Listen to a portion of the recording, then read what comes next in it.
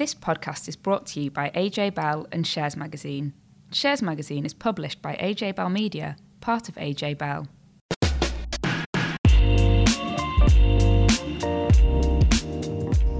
Hi, welcome back to Money and Markets. I'm Dan from Shares and I'm joined by Laura from AJ Bell. Hi. This week, I fear the B word will crop up a lot as we look at market reaction to the latest events and we look at why good news can make share prices fall and whether investors should be nervous about property. Now this week, we're joined for the first time by Kevin Doran from the AJ Bell investment team. Hey, nice to be here. Right, let's get the Brexit chat out of the way first. Oh, wait. The Brexit accent is back. We can't avoid it this week. So as we record the podcast, the vote has happened. May has been defeated, but I think there's a lot more drama to come. So we've had about an hour or so of market open. What's going on, Dan? Well, I think some people might be a bit surprised. So if I just take a step back first, so we're recording this the day after the vote. Mm-hmm. So leading up, in the hours leading up to the vote, sterling was falling. It'd gone down by about 1.5% in the day. But actually, as soon as the announcement came out, it started to rise again. So we fast forward one day, and the markets are now open, and so shares are reacting to this news. The FTSE 250 index, which is predominantly UK-facing companies, is actually up. Sterling's holding firm. I think people perhaps were expecting a bit of a sort of a shock reaction. They're certainly not getting it. So it seems to be business as usual. I think it's the kind of common rhetoric seems to be that the prospect of no deal has maybe diminished slightly because there seems to be a majority in Parliament against no deal. I mean, as we say this, by the time people are listening to this, I could be completely proven wrong by this. But what I thought was interesting, I looked back, so we've had about 2 weeks of the year so far, and I looked back, and UK markets are actually up. So the FTSE 100 is up by about 2.5%, and the 250, so that more UK focused index, is up almost 5%, which I think might surprise some people. I think if you look at the pound, we talk about the pound a lot. The pound is like the Brexit barometer. So the pound has actually been rising since the start of the year. And I think the markets have sort of been looking and thinking, well, it seems a good chance that May's vote would be rejected as it was, and potentially we might have a bit more time for negotiating deals for Brexit. Of course, more time for negotiation rather than this rush to get it all done is good for businesses because they've got more time to do their own planning. And I guess people just wanted a little bit more time to do anything, to think about it. So that's why perhaps the markets have been moving up. Yeah, it maintains the status quo for a little longer as well. I think we've said since basically the Chequers deal came out, we went on the record and we said we think we probably end up with a soft version of Brexit, but not necessarily with Theresa May at the helm.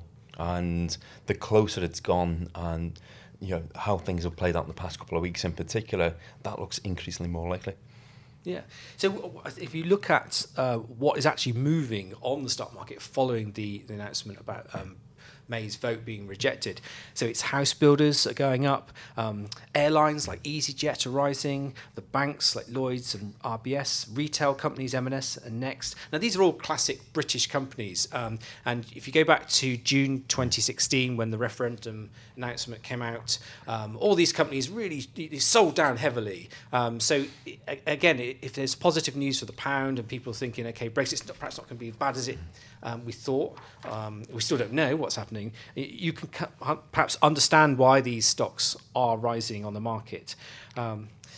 What I think is so interesting, though, is that the pound used to be a kind of barometer of the economic output of the UK, and it used to move based more on data coming out of the UK. Now it's just a political barometer. It moves in line with what's happening in politics and specifically what's happening with Brexit, rather than necessarily the kind of economic fundamentals of the country, which I feel like is quite a big shift. Well, politics is playing such a huge role at the moment, what's going on. And some of the other stocks, if you look at the market as we talk, which are rising, are Royal Mail, all the transport stocks and some of the utilities. And of course, these are all linked to ones that Labour had threatened to nationalise if it got back into power. So maybe the market today is thinking there's less of a chance that Labour is going to have possibility of coming back for a while. Politics is moving everything, and perhaps it's not actually whether these companies are earning lots of profit or not. It's amazing what can get in the way of investors' thinking and perhaps guide what's going on, which is actually not a good thing, because it only takes a small comment from a selection of politicians to change the course of markets yet again. So, who knows where it's going to go up one day, down another. Yeah, it's a very sentimental-driven market at the moment. It's not based on fundamentals. As you say there, the currency is being buffeted by political factors, not dissimilar to what we see in 2009, 2013 in Europe. It was all about political commentary rather than the economic fundamentals. Eventually it comes round, but for the next couple of months, definitely expect more volatility in the currencies and markets in general.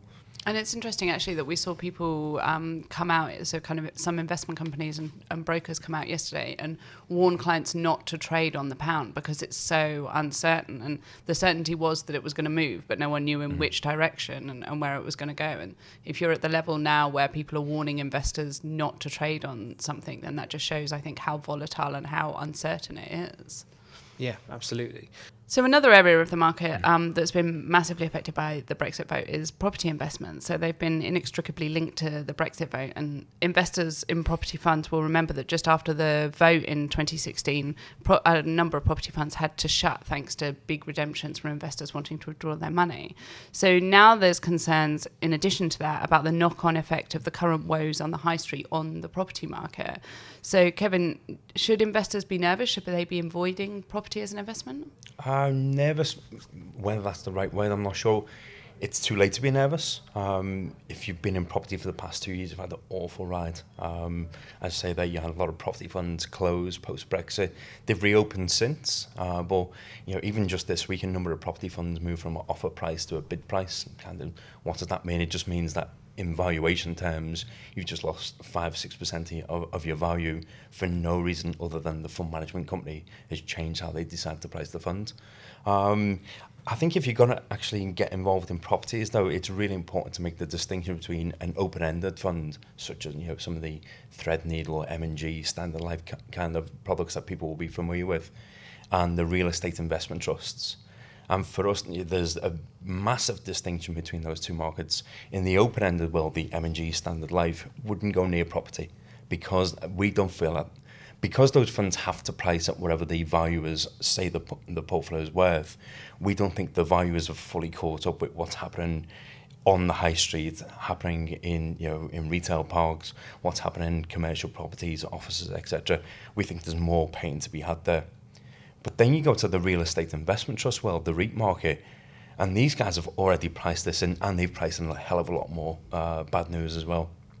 Let's pick some of the funds that people will be familiar with: the Land Securities, British Land, etc. British Land is, it's a huge real estate investment trust, 13 billion of assets, about 3 billion of debt against that, and about 1 billion shares. So you'd expect the price of those shares to be around £10. They're currently just under £6. So the market's already priced in a lot of bad news on that sort of stock, to the extent that if you're buying British Land shares right now, you get the retail properties, which are 40% of their portfolio, absolutely free. So you get all of their offices, which are worth about £6 billion. You get all of the retail properties absolutely free. I don't think you can have any more bad news priced into that stock. And so the distinction between open-ended and closed-ended is one that investors really need to be making on property at the moment. And fundamentally, this hinges on the fact that property is not what we would term a liquid asset in the industry, which basically means that it's time-consuming and costly to shift. It's not like owning a share in a company where you can sell it on an exchange. It takes weeks, months to offload some of these properties, particularly when you're looking at kind of multi-million-pound office blocks. And so the distinction you're making here is between an open-ended company, which people can sell in and out of, which may lead the fund manager to have to sell property, versus a closed-ended investment trust, where they're not subject to those kind of same movements, so they have more locked-up money to invest. It's a stable pool of capital. The managers of REITs already have your money, and any trades that you do in that are in the secondary market. So that's why you end up with some REITs can be at a premium to their overall value, or some can be at discounts. And the distinction in the marketplace, if you're buying into, say, Big Yellow, which is one of these storage facilities, that's on a 40% premium to the actual value as determined by the valuers. Whereas, we just talked about British Landlords, that's on a 40% discount. So there's huge disparities, and you need to do your research when you're taking a look at this. But, the things you've just mentioned there on liquidity and the frictional costs, the transactional costs involved in property, that's why you've seen those funds drop by 5% this week, because they've gone from valuing the fund as if you're likely to buy these properties, including the cost of all the transactions. They're now assuming that you're likely to sell. And so they've gone to a bid price and you've just lost 5%. So for us, in the portfolios we manage, we're not going anywhere near open-ended property, but we're quite interested in closed-ended REITs at the moment. But if something like British Land's trading at 40% below its net asset value, that's the market thinking that its stated net asset value is wrong? Absolutely. And actually, therefore, we should expect to see devaluation when it next reports saying, we've had a look at our assets and we think they're worth less. So is the market actually right? So, rather than saying that there's a bargain. To be fair, we'd say it's probably somewhere in between. So if you look at what the value is, what the chartered surveyors, they go out and value the properties. And let's look at this on a yield basis, which is how most people would look at properties. You'd go to an office block in the UK, and that'll be trading on a yield of, say, somewhere between 5 and 6%. You consider that alone in a world where government bonds are giving you yields of 1 to 1.5%, suggests that maybe that's a fair valuation. If you now apply the discount that the market's priced in on these REITs, thanks to trading below the value of the overall properties, if you then apply those values and plug that back into your calculation, these things are on yields of more like 8 and 9%. And so in our view, the real answer is somewhere between 5 and 9, but it's probably closer to 5 than it is 9, because that spread differential between the yield on a property and a yield on a government bond, for example, at 6-7% just seems way too far for us. So self-storage is, you mentioned, obviously that's considered to be a bit more, if it's trading on a premium, therefore investors seem to be happy to pay to get access to that industry. Warehouses seem to be another one, yes, yep.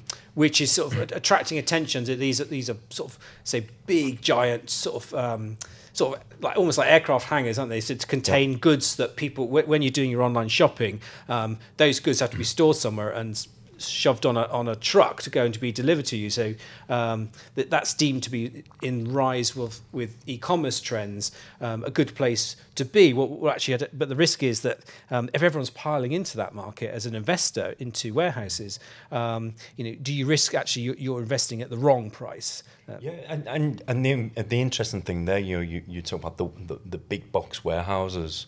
A lot of the tenants in these big box warehouses are your Sainsbury's, your Amazons, your John Lewis, your Boohoo's of this world. And they're also the tenants in a lot of these retail shopping malls. So investors are clearly saying, we don't trust these guys to stay in the malls, but we think they're fantastic tenants when it comes to a big box warehouse space. And again, that just feels like too disjointed. It seems too stark a contrast. And the answer is probably somewhere in between. Yeah. Okay. The warehousing stuff's particularly interesting at the moment. So I was listening to interview with business people, particularly in the Northwest, and they were saying that because of the amount of stockpiling due to Brexit that businesses are doing, you actually can't find warehousing space in the Northwest now. Yep. And I imagine they were just talking from their point of view, but I imagine that must be the case around the country. So I guess there's also an element of a kind of short-term Brexit stockpiling kind of related blip to that warehousing sector as well. I think all that demonstrates is the need when you are investing to think longer term.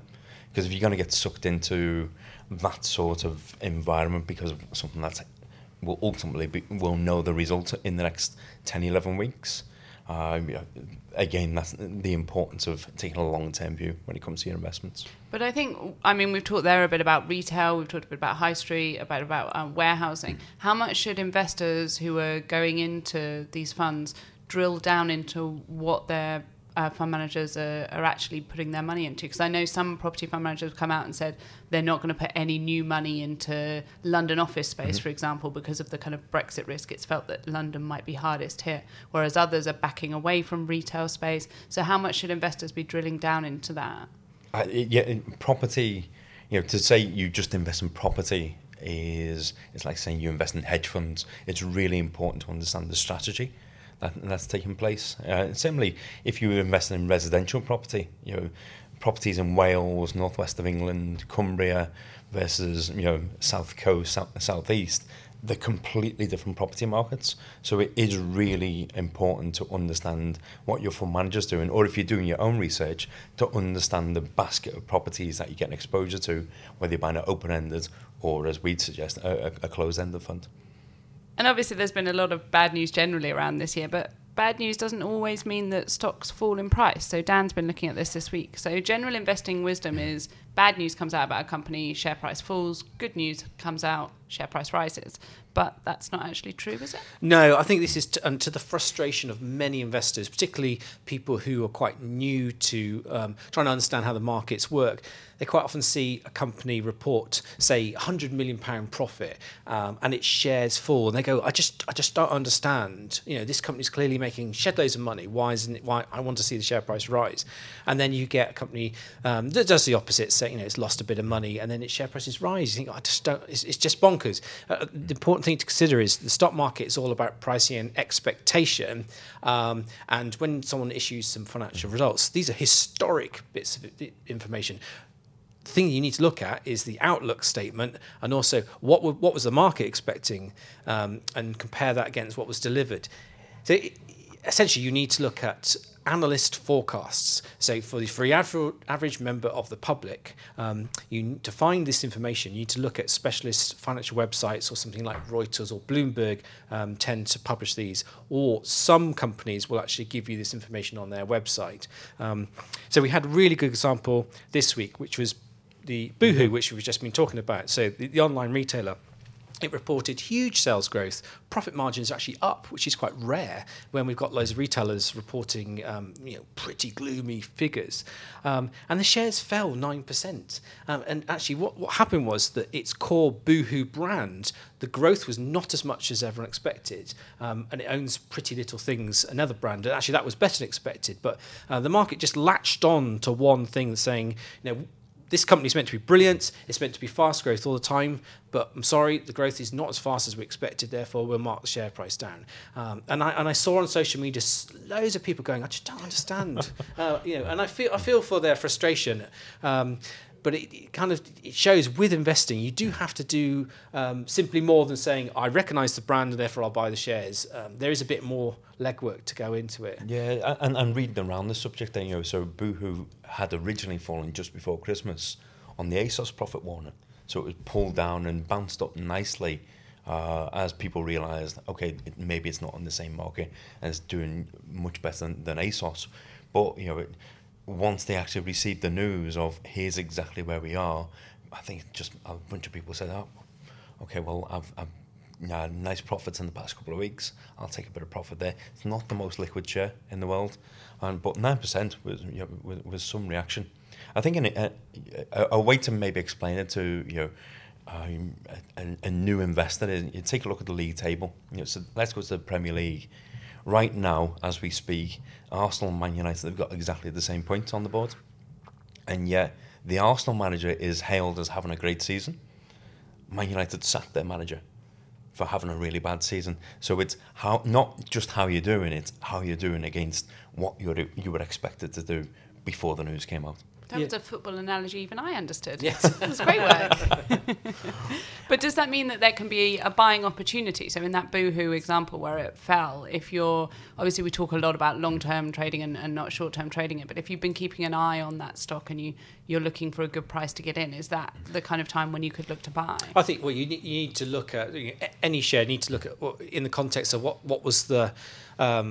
why was the market disappointed? And is that point to a problem with the company, or is it just a one-off blip? So I think investors sort of need to weigh what's going on. Perhaps a good example is Just Eat. So they help restaurants to facilitate online ordering. So they were doing fantastically for years, and there's other competitors like Deliveroo and Uber Eats coming along, but the one thing that Just Eat lacked was the actual ability to physically deliver food. They didn't have any bikes. They didn't employ anyone to deliver people. They merely provided all the technology to facilitate the orders. But their rivals did have a delivery thing. So they came out a while ago and said, look, we're going to invest £50 million to improve our business and to create this network of delivery people. Okay, so on paper you think, all right, that's good. That's a strategic decision for the long term and should help you to sort of to stay on a level peg with your competitors. But Laura, have a guess. What do you think happened to the share price when it made this seemingly sensible announcement? I'm going to guess it fell. It absolutely fell. It tanked because the market's going, what? Hang on a minute. You're spending loads of money. Therefore, your earnings forecast will have to be downgraded because all the profits we thought you're going to have to put some of them back into the business. It unfortunately shows how short-term investors are with their thinking. So really, they should. ASOS has had this as well. It said, we're doing so well, we're going to need another warehouse or something, or improve what we've got.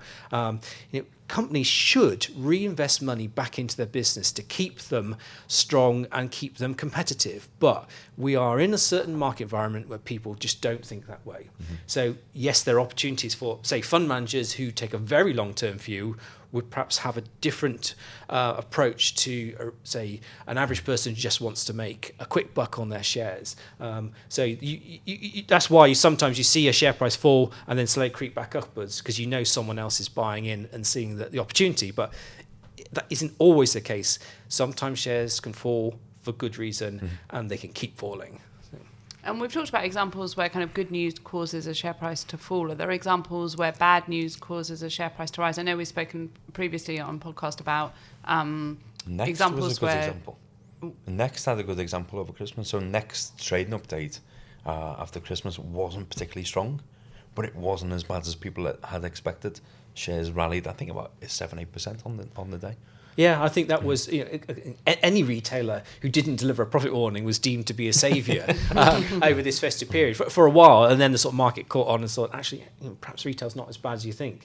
A couple of years ago, there was a company called Mighty, which is best known for cleaning lots of offices, very very glamorous business. That used to report good significant profit each year, and it came out with its results and it made a massive loss, and the shares rose. And you're thinking, what? Why would a company that suddenly become loss making be deemed to be worth an increased value? And what it was that the company's coming out with a plan how to fix its problems. They call it the kitchen sinking, where they list this thing saying, here's all things that have gone wrong, we'll write down all the values of these, this is what we'll do, making a clear plan. And the market's like, okay, so we were worried about you. Now we're kind of putting faith in you, faith in the management that you can fix this company, and that's why it goes up. So yeah, it does get a bit confusing, doesn't it? Darkest before the dawn. Yeah. How weird the markets are. I mean, just one final quick question for you, Kev.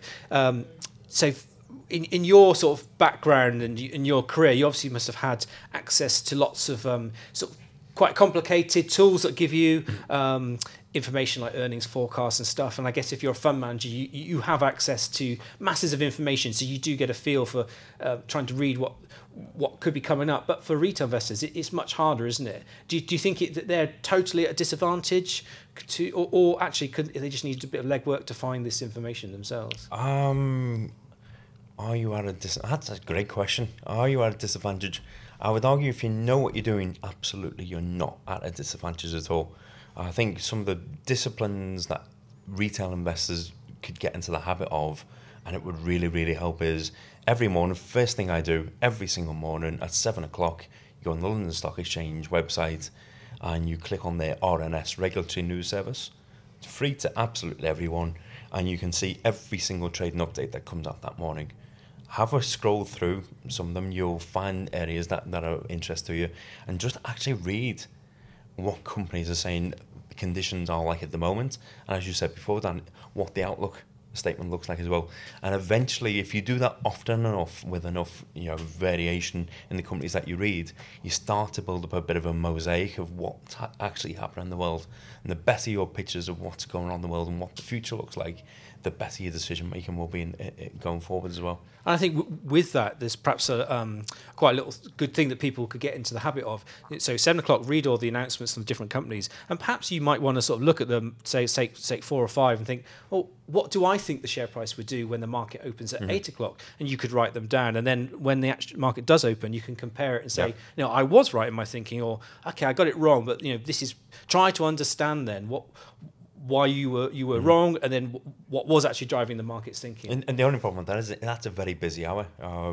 In my former employment, I used to try and lobby the stock exchange to release the earnings statements the night before, as they do in the US, which gives you time as an analyst then to actually read, prepare, think about the questions you're likely to ask management when you next see them, as opposed to this mad dash hour of trying to pick out little tidbits of information so that you're ready to actually trade at 8 o'clock. Okay. Well, excellent. That covered a lot this week, but thanks a lot for listening. And as ever, you can send any thoughts or ideas you have to podcast@ajbell.co.uk, and we will see you next week, hopefully with slightly less Brexit chat. Thanks. Thanks very much. Before you go, please remember this podcast is for educational purposes and isn't telling you whether certain investments are suitable or not. If you want help, go see a qualified financial advisor. The podcast talks about various money issues. Just don't forget that the value of investments can change and you can lose money as well as make it. You should also recognise that how an investment performed in the past may not be the same as how it behaves in the future, and that tax rules apply.